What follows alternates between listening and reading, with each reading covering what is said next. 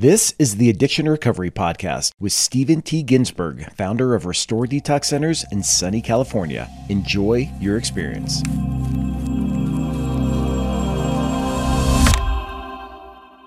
Hey everyone, welcome back to another episode of Addiction Recovery. My name is Steve Coffrin. I'm here with Stephen Ginsburg.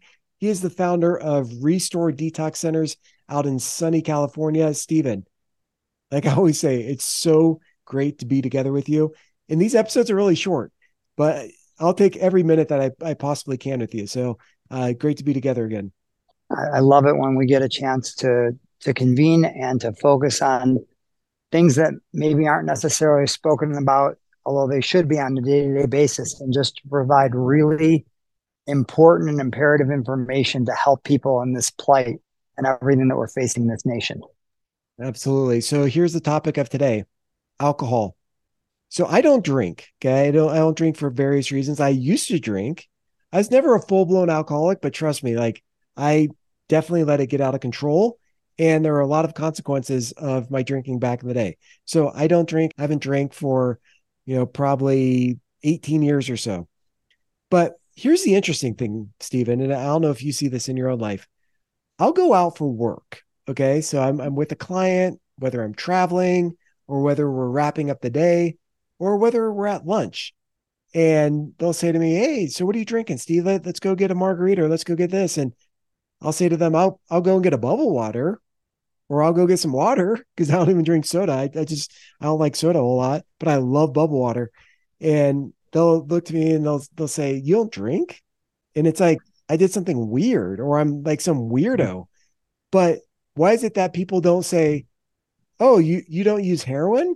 You're weird. You don't do meth? Oh, that's weird." Why is it with alcohol? Why do I get that kind of response? It really is amazing, and there's such a lengthy response inherently tied into that. But alcohol is one of those substances that it is detrimental and harmful, period. And that's no judge on anyone who's drinking. It's just a harmful substance. That's just a general accurate statement. But it's one of the only harmful substances where people have to explain why they're not ingesting it. Hmm. They actually have to provide an explanation or have to feel, to your point, some degree of unease, even if it's momentary, or a reason to justify to some degree of why they're not choosing to ingest this harmful substance. Not laughing because it's funny. I'm kind of chuckling because of the irony of it. Let's make no mistake about it.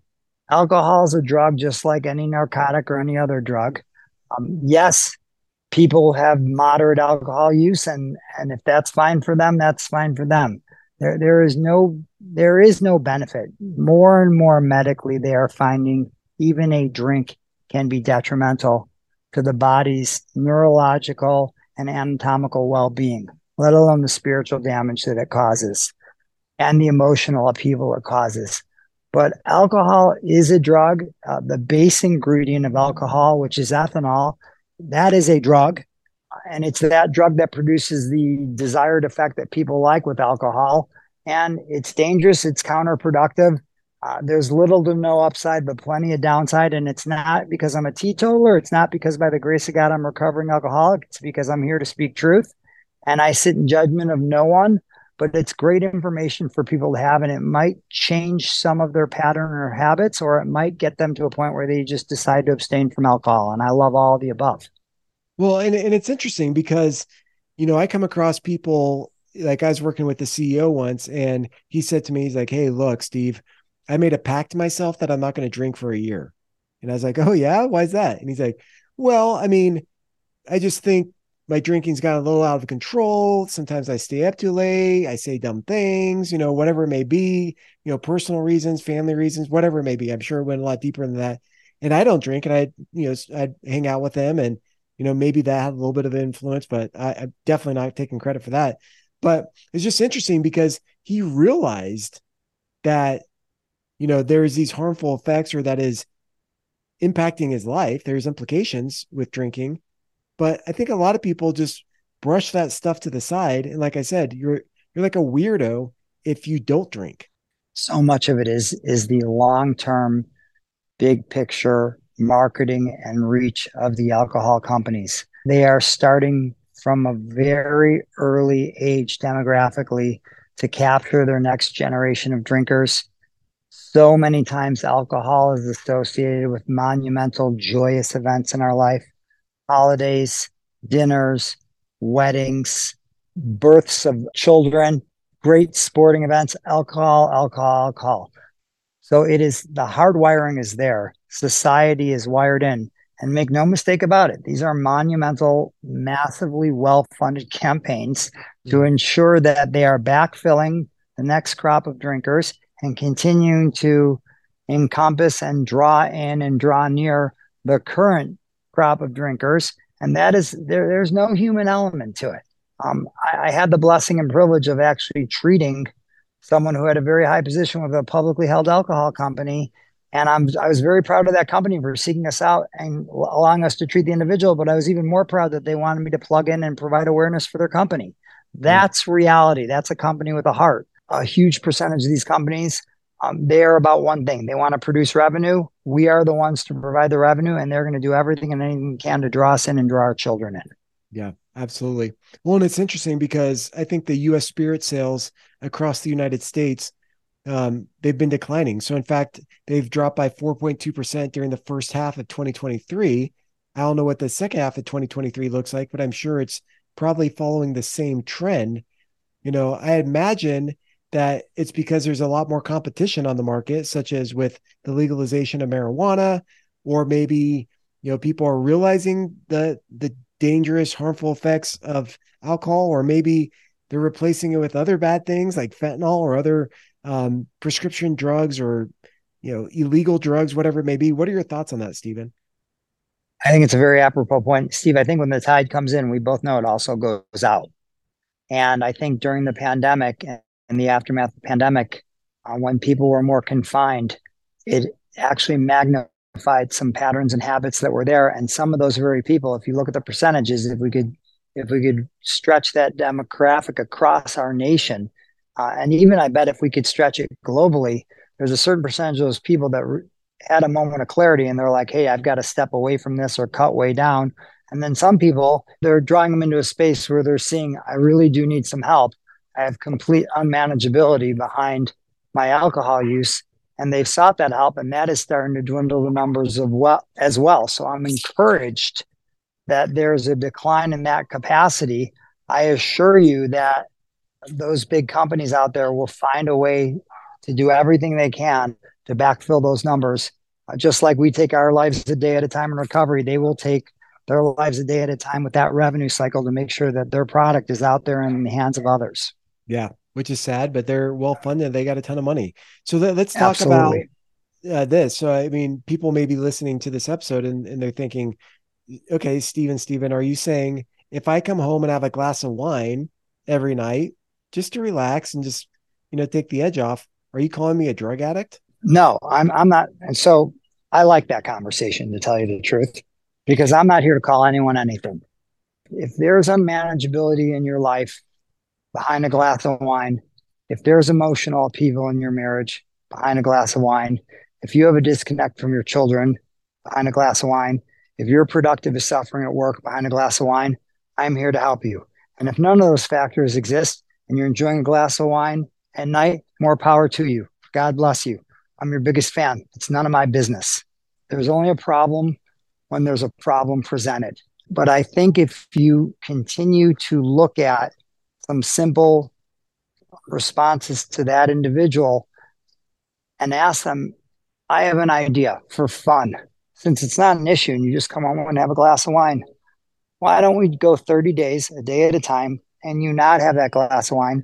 And tell me if you notice any difference in your life, in your well-being, in your mental capacity, in your sleep on that month when you abstain compared to that month when you participate. And it's all up to them. Yeah. Some of them will never do that, and I support that. Some of them will do it, and they notice a huge difference. Some of them do it, and they notice no difference at all. And they're like, Stephen, not for nothing. I'm glad I did this. Going back to my glass of wine. And again, God bless them. I support that. If there's not unmanageability or powerlessness in their life, they have every right to it. I'm the alcoholic, not everybody else. Yeah. Well, and you talk about alcoholism and other addictions being a progressive disease. What do you mean by that? It's an illness. It's a person who is categorically suffering from alcoholism has a reaction very akin to an allergic reaction to the ingestion of alcohol. It produces the phenomenon of craving. And then that phenomenon of craving puts them in a state where one is never enough and 12 is too many. And that categorically is an individual who's suffering from a problem with alcohol abuse. Yeah. Quote unquote, normal drinkers don't have a drink and then have 7 drinks, end up in a blackout and have no way to get home or don't remember where they are or what they did behind their evening of drinking. Yeah.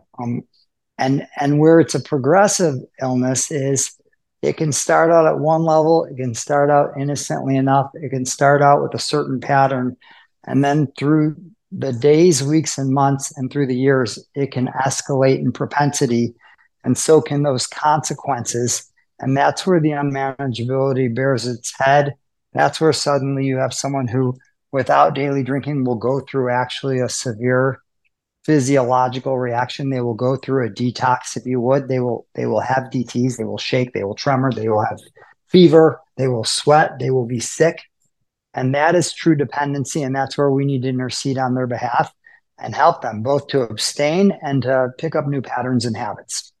Okay. So what about with kids? Kids are sneaky. I mean, you've been there, I've been there, and kids may be drinking like right under parents' noses. And maybe 100%. parents know that, but they're like, hey, I'm going to buy my kids alcohol and let them drink at home because I'd rather them drinking here than drinking out at a party. And they're doing underage drinking. Okay, that could be happening.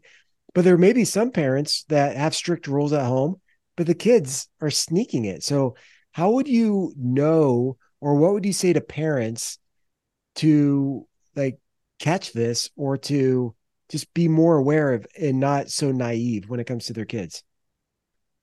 First and foremost, I will rely on an avenue that I absolutely believe in. Every parent should test their child. And they have panel testing that you can buy at CVS, at Walgreens, on Amazon. You can buy it anywhere. It is so easy to buy drug and alcohol tests where your child will give you a urine sample and you will know if they've ingested alcohol or anything else. It's imperative that we test our children again. And I'm very repetitive about this and I'll continue to be. It's not because of your child, moms and dads. It's the other kids. So you're off the hook. Your kid is perfect and wonderful. Of course they are. It's the other children. And when they come at our children and they offer them a drink, or everyone at that party is having a drink, or everyone at school at lunch runs off and there's a bottle mix and they want them to try it. And peer pressure, look, it's easy to say don't submit to peer pressure. Let's all jump into their shoes in this day and age with social media and everything else that goes on and bullying ad infinitum and see us stand up to that tidal wave of peer pressure. You take that away from them because you've simply given them an out. Hey, my mom and dad are going to be testing me. If I drink, it'll show up on my test. No one's going to see me again until we graduate high school, figuratively speaking. Yeah. That's one remedy right there. The second remedy is, this is really simple. You don't want your child or children going to the house where the mom and dads sign off on, well, at least they're going to do it under my roof. That's the house we avoid like the plague. And we certainly don't want to allow that to be our house. If we permit it, we promote it. Do not for 1 second be those parents. I'm collecting all the keys. They're 16 years old. They're drinking on our roof. You are part of the problem. You are not part of the solution. There is enough trouble out there waiting for our children as they go through young adulthood and on. Their brains are nowhere nearly fully developed. And we're going to have them ingest a chemical that causes anxiety. Alcohol causes anxiety. Alcohol perpetuates and causes depression. Alcohol causes dehydration. You got a child who's a student athlete. You want your child dehydrated? Right. And where's the upside to any of this? And they're not ready to make adults in their own right have enough problems around alcohol use and abuse. We're going to ask a child with a still developing brain to make good choices and good sound decisions where alcohol is concerned. You are putting them in harm's way, and make no mistake about it. And I am very bold on this. Yeah, don't be that house. Be the opposite of that house. No, and I appreciate your candor, and that's what people need to hear. So I think those are two great tips. drug test your kids, test them for drugs, test them for alcohol for their sake. And then also just don't be the enabler. And we put together another episode. If you haven't listened to that, check out episode number 4, where Stephen and I talk about how love is not enabling addiction. That's a great episode you want to check out as well. Okay, we'll end it here. Stephen, that is a great episode. For everybody who's listening, if you ever have any questions, if you want to submit a question for us to answer on this podcast, or if you just want to provide us feedback, please email us at hello@restoredetoxcenters.com. You could also go to our website, restoredetoxcenters.com. We have a lot of great resources there that you might want to check out. So I'd encourage you to do so. But Stephen, yeah, it's great joining me today. Absolutely. And please, if you have a loved one, a child, someone in your life or your family who's suffering where any of this is concerned, please do not hesitate to reach out and contact us. We are here with you all and for you all in all things. And the best way to the solution is through authenticity and transparency and being vulnerable and realizing that there's a better way. So thank you all so much for joining us.